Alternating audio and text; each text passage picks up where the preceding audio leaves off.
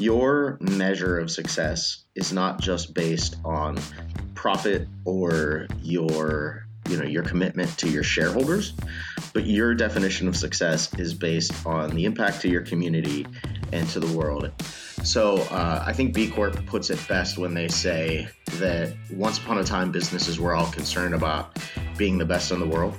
And as a certified B Corp, you get to sign up to this amazing roster of companies that are all committed to being the best for the world. Welcome to What Works. I'm your host, Tara Gentile. On What Works, our goal is to break through best practices, transcend conventional wisdom, and put theory to the test. To do that, we talk to real small business owners about what's actually working for them right now and deep dive on the who, what, how, and why of how it works. My guest this week is Michael Siriani, a restaurateur, community activist, all-around creative, and the founder of Buzz, a street food concept in Lancaster, Pennsylvania. Michael originally hails from Pittsburgh and now spends his time captaining MSIR Restaurants LLC, which is a B Corp certified business for good.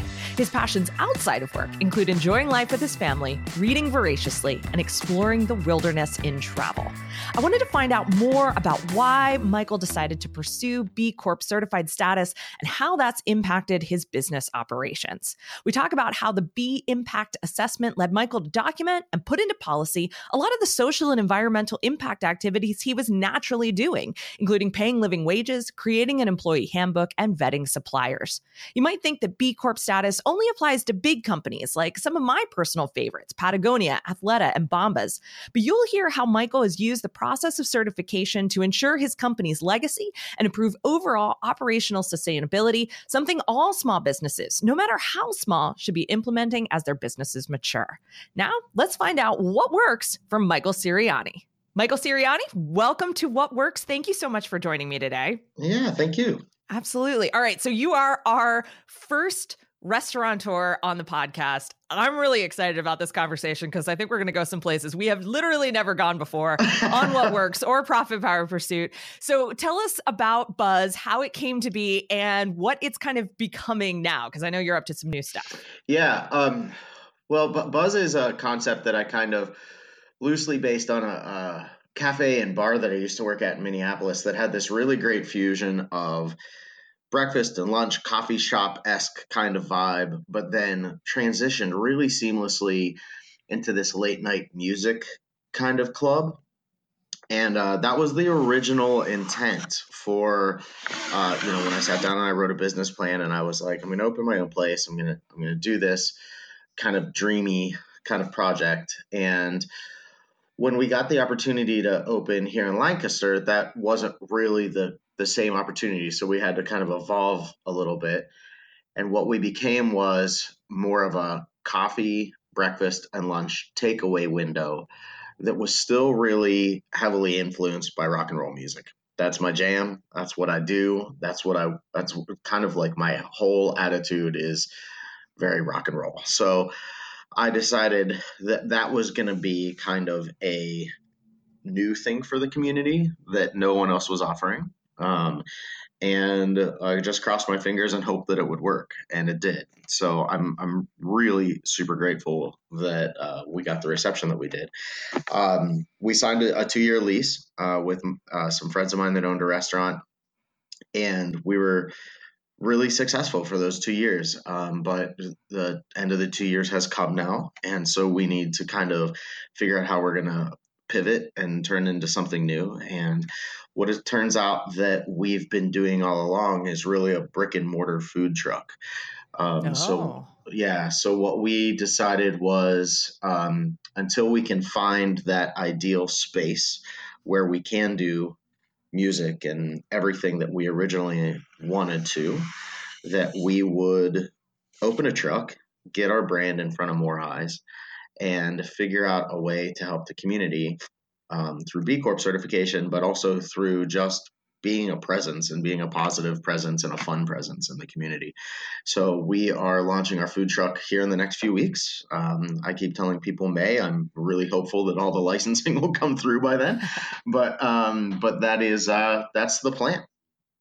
That's incredible. Okay, so I want to talk about B Corp status and that certification process in a little bit. That's what we're going to spend a lot of time talking about. But For sure. I'm sure people are thinking like, okay, you had this walk-up takeaway place, and it was super successful for 2 years. Why not stick with what was super successful? Why choose to iterate into something different? Yeah, it's a lot of it has to do with the fact that we didn't really have many choices. There just aren't really there aren't really a lot of locations in the city that have kind of the capability of being this walk-up situation that we had. Now, we've got Central Market. Central Market's got some pretty strict rules about what you can and cannot cook under that roof. It's a historic building, et cetera, et cetera. We've got maybe 2 or 3 other places in town that I would think of. None of them are really ideal locations for the kind of foot traffic that we would need. And essentially, as I said, what we ended up doing was, and I think if I remember correctly, you wanted to talk a little bit about this, but we ended up starting out as this idea of being a cafe and really evolving into this really the first and only really downtown street food kind of place. So there's Cilantro, which is Sam and Cindy are good friends of mine, and they do kind of an Asian street food kind of thing. I don't know if you've ever dined at Cilantro, but they do kind of like a sushi-rito kind of big rice wrap full of all fresh ingredients. It's really delicious. But their place is still a sit down with a dining room and everything. And so what we wanted to do was have people be able to walk around and have food that they could eat while walking, while commuting, eat at their desk, and have it still be fresh and delicious and great from a culinary standpoint. So when the time came that we had to make a decision, part of it was cost related. Getting into the food truck business is not the same overhead and the same amount of capital as opening a full-fledged restaurant. But also, on the other hand, it was our identity had kind of become this street food idea where people, we had people reminisce about times that they spent in Italy or in Thailand or other places where you see street vendors kind of really, really popular on the street. We don't have that here, but we tried to fill that void. Gotcha. And I think it might be helpful for people listening too, for me to mention that we are not in the same city, but we are in the same county. And so I get down to your city quite often, being just up in the Lititz area. And also, we should make sure everyone knows it is pronounced Lancaster and not Lancaster. That's very important. Lancaster. Right. Exactly. All right. So absolutely.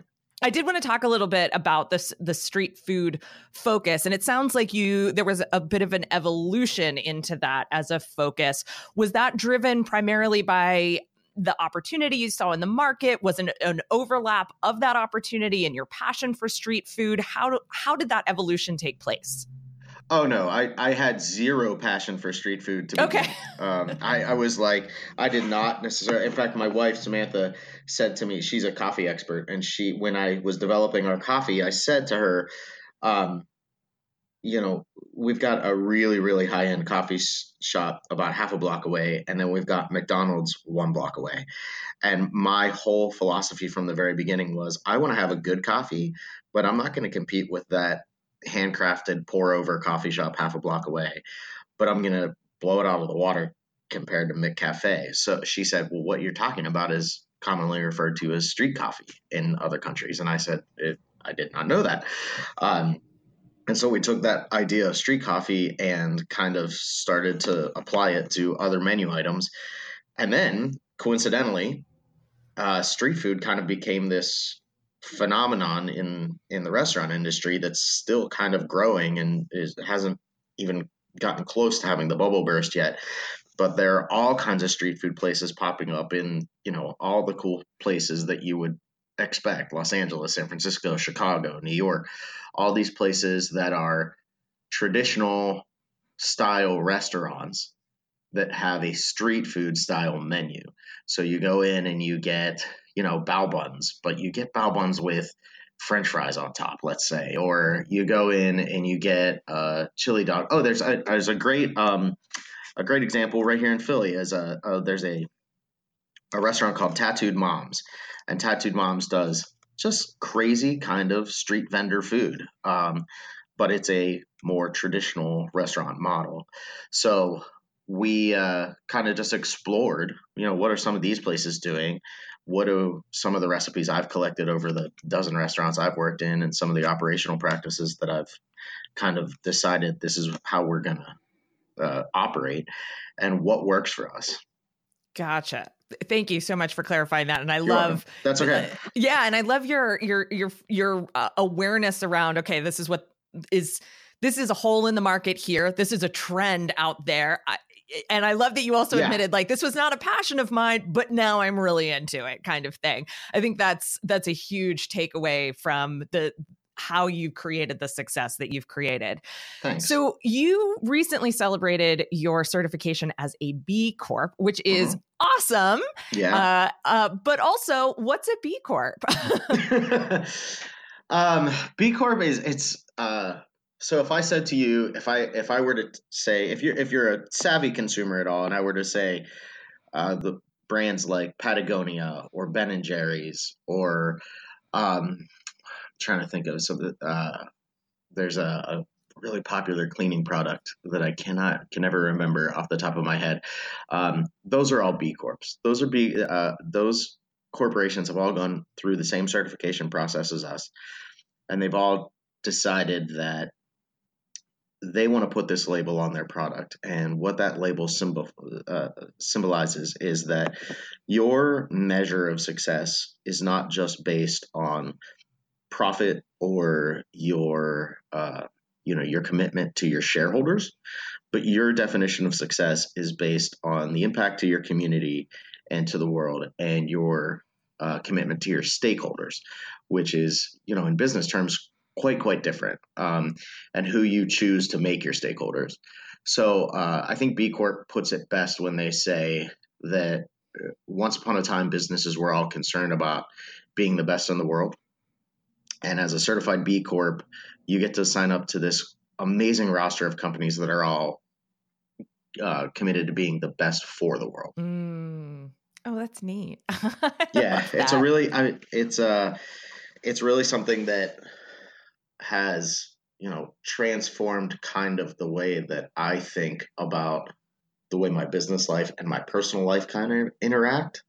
In fact, I just posted I was reading an article this morning. I won't mention what the company was, but I was reading an article and I was just stunned that there was this company that was not valuing what their employees or their customers really valued. And they were still finding a way to be successful. And I updated my LinkedIn status this morning as, I'm a firm believer that a company's values have to drive and reflect what your customers and your vendors and your employees value.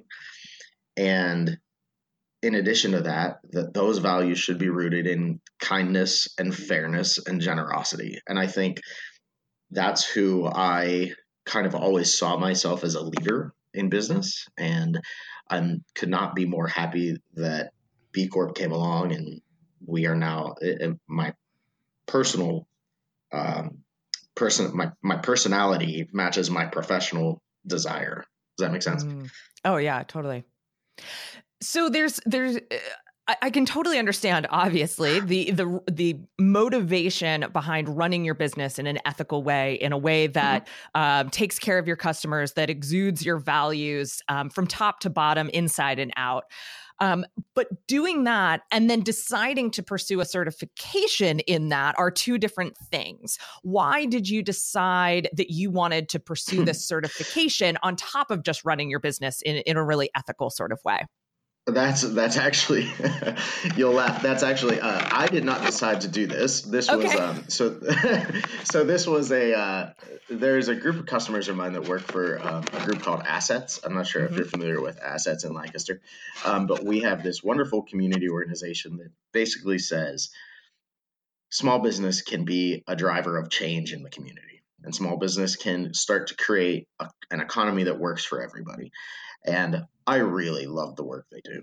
And so they were coming to the cafe, and I was doing events, and I was, donating gift cards, or we have a whole program at the cafe where we would help keep the homeless warm and feed them throughout the winter, people who are living on the streets, and really treating them like people as opposed to vagrants. And the guys at Assets came to me and they said, look, dude, you're doing all this stuff. You might as well get credit for it. So I sat down with them and I went through the initial assessment. And when you sit down and you do the B impact assessment is what it's called. When you do it initially, I think the average first time score is like a 29 or something like that. And ours was almost a 56. And I thought, well, I was like, well, God, you know what? They're right. We are doing a ton of stuff. And through the assessment, it kind of became this roadmap of, well, here's another thing I could tweak, or there's another thing I could do, or wow, if I did this, that would impact 3 or 4 levels of thought and action here in the community.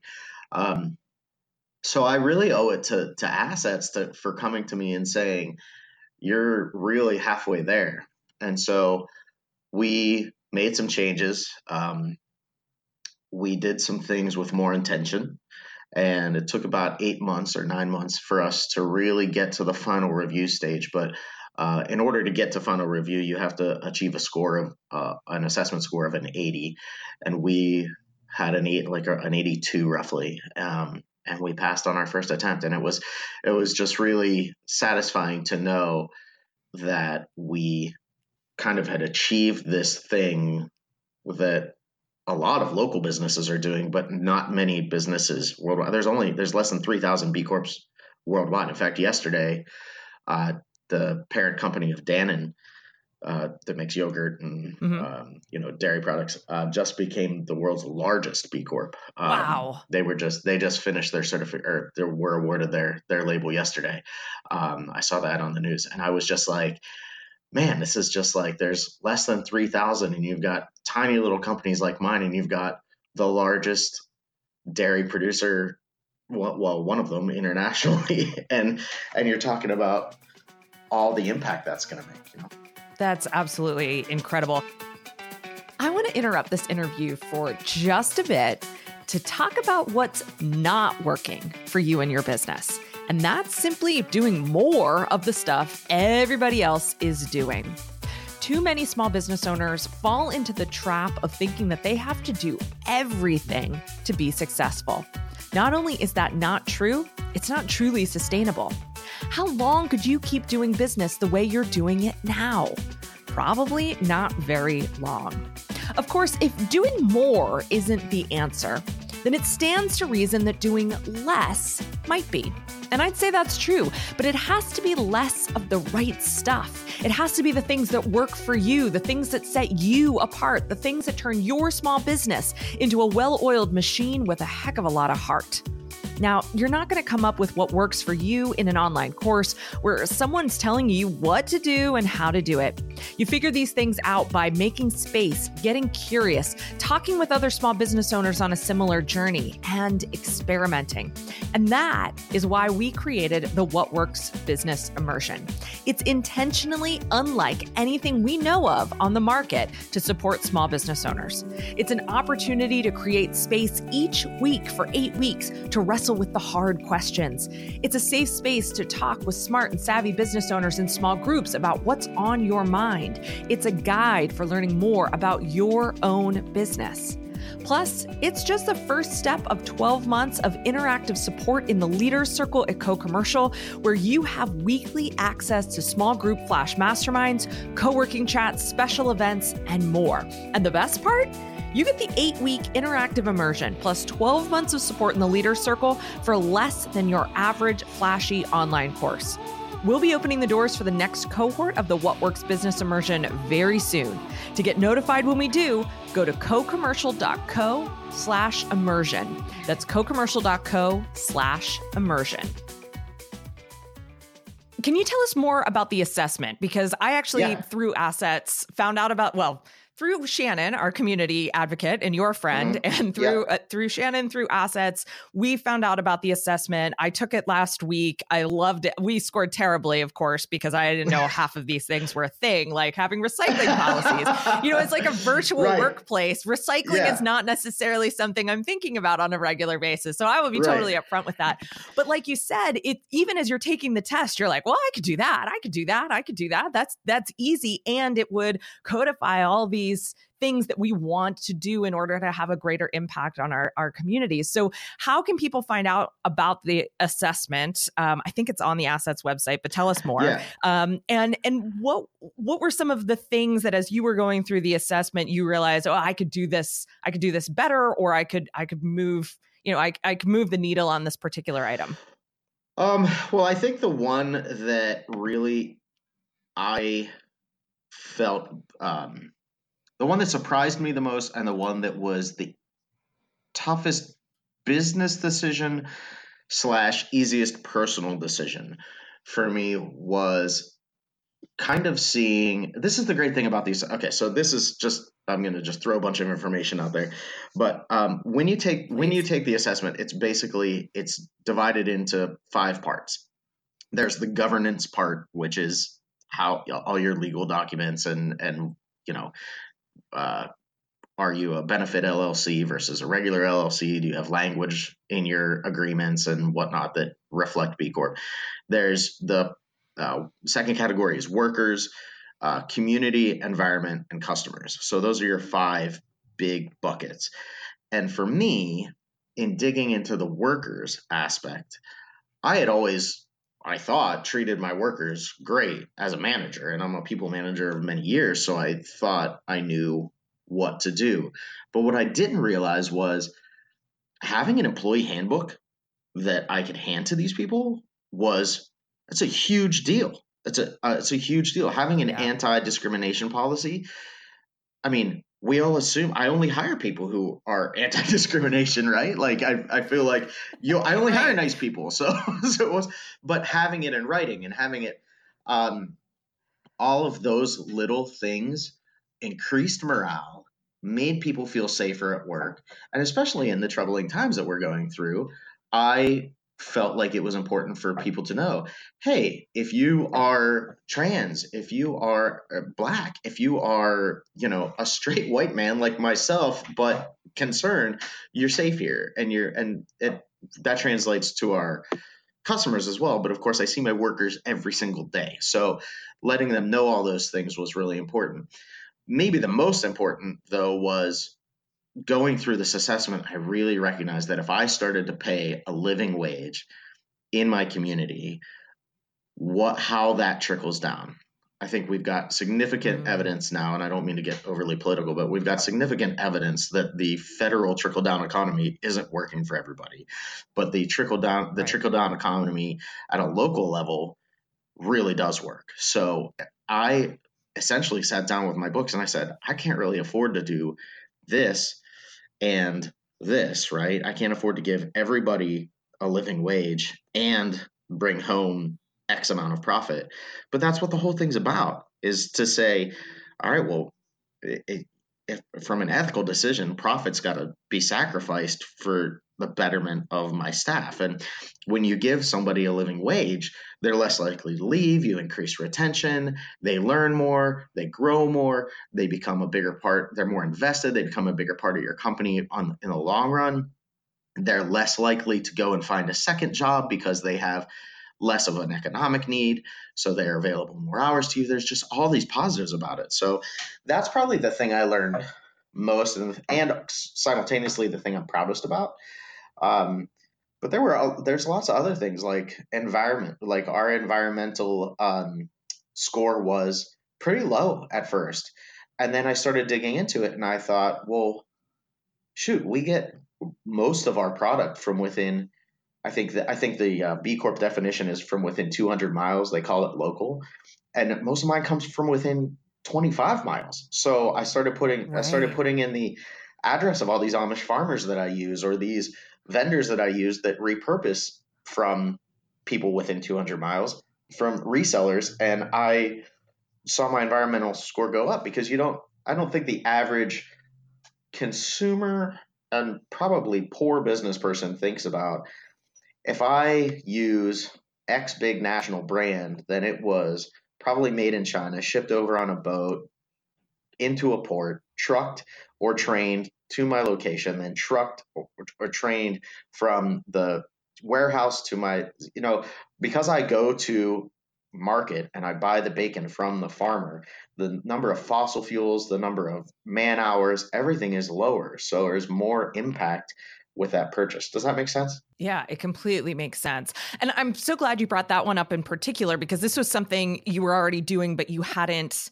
like codified it. You hadn't put it in your documentation. You didn't say this was a policy that we have. I had the exact same experience on a similar kind of question in the assessment, where I think it asks about, what percentage of your suppliers are female or minority owned. And I started thinking through the quote unquote suppliers we use. Of course, we're not buying supplies, but we're contracting with software, right? And so I'm thinking through like our software vendors and thinking, I got to check with these people, but I think actually we could score much better on this question than I would expect. And also that means that I could put a policy in place that says this is one of the things that we vet potential software on, is that that a certain percentage of our software needs to be female or minority owned, which, I mean, that just made me so excited just to realize that I could do that. Yeah, no, I know it sounds silly, but it was so exciting. No, but it is. And it's exciting, and it's the way that we want the world to move forward. So, I mean, it makes perfect sense for small businesses to be doing it.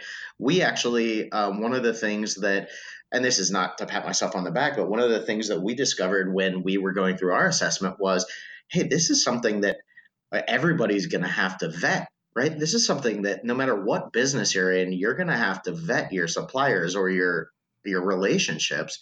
So let's create, and I'm sure if you ask Facets, they'll give you access to this. Let's create a survey that says, hey, we want to make sure these 10 things, we want to know, does your company have a mission statement? We want to know your name and address. We want to know, are you minority owned, female owned? We want to know if you have an anti-discrimination policy. We want to know if you utilize child labor. We want, and those are things that I would have not thought to check, but I would have been horrified to find out that I was taking part in. So I was the assessment again was this roadmap, or this kind of like eye opener that, oh, here are all the things that lie below the surface. Let's check them all out and make sure that we're doing business the right way. Yeah. What kind of benefits have you received as a business owner or as a business because of the process that you went through to become certified? I think we're still finding out. I think right now the big benefit has been in our business, especially being a small company. We don't have a huge media budget, so I've gotten to do things like cool podcasts, and I've gotten to do things like I've been interviewed a couple of times, and I've gotten a couple hundred or 1,000 shares on Facebook, or those kind of things that just get not only pictures of my sandwiches out there, but our brand name, the B Corp logo. My ugly mug.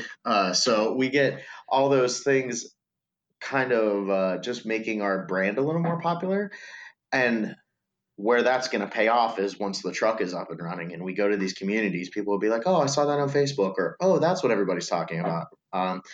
And so we're going to, plaster that B Corp logo on that truck, and people are going to ask about it. And then we're going to get to in person talk to them about how we help feed the homeless, and we help, protect women's reproductive rights, and we help do all these other things that are not necessarily involved in making sandwiches, but are on a very fundamental level a part of our community and a part of the way that we want to drive our community to do the right thing. Yeah. Well, that leads me perfectly to what my next question was going to be, which is, how are you going to take advantage of this? Because not only does this have benefits to you in terms of, like you said, employee retention, being able to tell your story in the community, getting some free publicity, but I imagine that you're starting to think about the ways that you can really highlight this and use it to your advantage as you head into this next phase of your business. So what are you thinking about there? Yeah, I think so. Two big things come to mind, and then I'm sure there's a million small things that will come to mind over time. But the two big things that have really hit me right first and foremost is that, so Buzz isn't the only concept that I want to own and that I want to operate. So I've got at least two other concepts kind of in the hopper that I'm like always percolating on and trying to perfect. And um, what I want somebody to know that my umbrella restaurant company is gonna continue to put businesses out there, food and beverage service businesses out there that are going to be ethical from the ground up. And we were I feel so fortunate to be somebody who's only been, I mean, we were just incorporated 2 years ago. And so that's not very long to be a B Corp. So to build with the B Corp as our foundation makes us infinitely more strong. You're infinitely stronger than if we were to try and be B Corp 5 or 7 years from now. So that's one thing, is that it's going to just help the restaurant company grow and help us kind of provide a little bit of a niche in this industry regionally that you don't see very often. So that's going to be very beneficial to us. So then the other thing, and this is where I get a little shy because I really hate talking about myself, but I've had so many people come to me, like just other business owners, or like we're doing right now, having conversations, and it's kind of this piece of about being an inspiration to people and being an inspiration to other people who want to achieve this. That's personally super uncomfortable for me, but I also realize professionally very, very important, because our goal in working with Craig at Assets, his personal goal, and I've kind of taken it on my shoulders as a pet project, is to make Lancaster County get Lancaster County to have more certified B corporations per capita than anywhere else in the world. Awesome. And so, yeah. And so there are something like, I think I was the sixth. I think a friend of mine who runs a business here in town is going to be, she owns 3 companies. So she'll be 7, 8, and 9. If I think any day now we can expect her announcement. And then I thought that was pretty impressive. And then the last number that I heard was that there are 80 more people in the county taking the assessment. So all 80 more companies that are essentially in the pipeline towards, and not all of them will make it, of course, but that's an insane number to talk about. By the end of the year, we could be approaching 100 B Corps in Lancaster County. That really, kind of chokes me up a little bit to know that we were number 6 and that we're going to be an inspiration for people, and that the more people I talk to about this, I can kind of be this zealot that says, hey, you don't have to do business the same way. And to be honest with you, Tara, and I feel like you and I are like-minded like this, our generation and the generations younger than us are not interested in doing business the same way. Nope. We're not interested in business being this kind of like thing where I end up with a yacht, right? Mm-hmm. I'm interested, and I think our children's generation and our grandchildren's generation someday will be interested in, I want business to say, hey, did I get to do what I love for a living? A. B, was I able to pay my bills? Sure, that's important. And leave something for, have a legacy financially. But more so, it's about having a legacy overall and saying, I created something, and I created something that's really fucking cool. It's really powerful. And so I think that inspiration piece is probably the thing that, again, I sound so super excited about it. But then also when people come up to me and they say, hey, you're that guy, I'm like, oh God. Like I go into my turtle shell and I'm just like, then I have to remember, okay, you have to talk about this because it's really important. Yeah. Well, it all comes back to having that multi-level impact, right? Like you can have an impact on sort of that grassroots level with the way your company does business and the kinds of things that it does in the community, but you have to be a part of that too. I mean, I think, yes, it's amazing that you're the founder and the sort of the leader behind what your business is doing. But I think that you're at a personal level, that's part of your responsibility too. I mean, I know I feel that even outside of the B Corp world as well. So yeah, I think that's awesome. And I think that's something that we all kind of have to wrestle with as business owners, as our the personal impact and responsibility that we have in our community of other business owners. So I'm glad that that's something that's already that you're already having the opportunity to do that as well.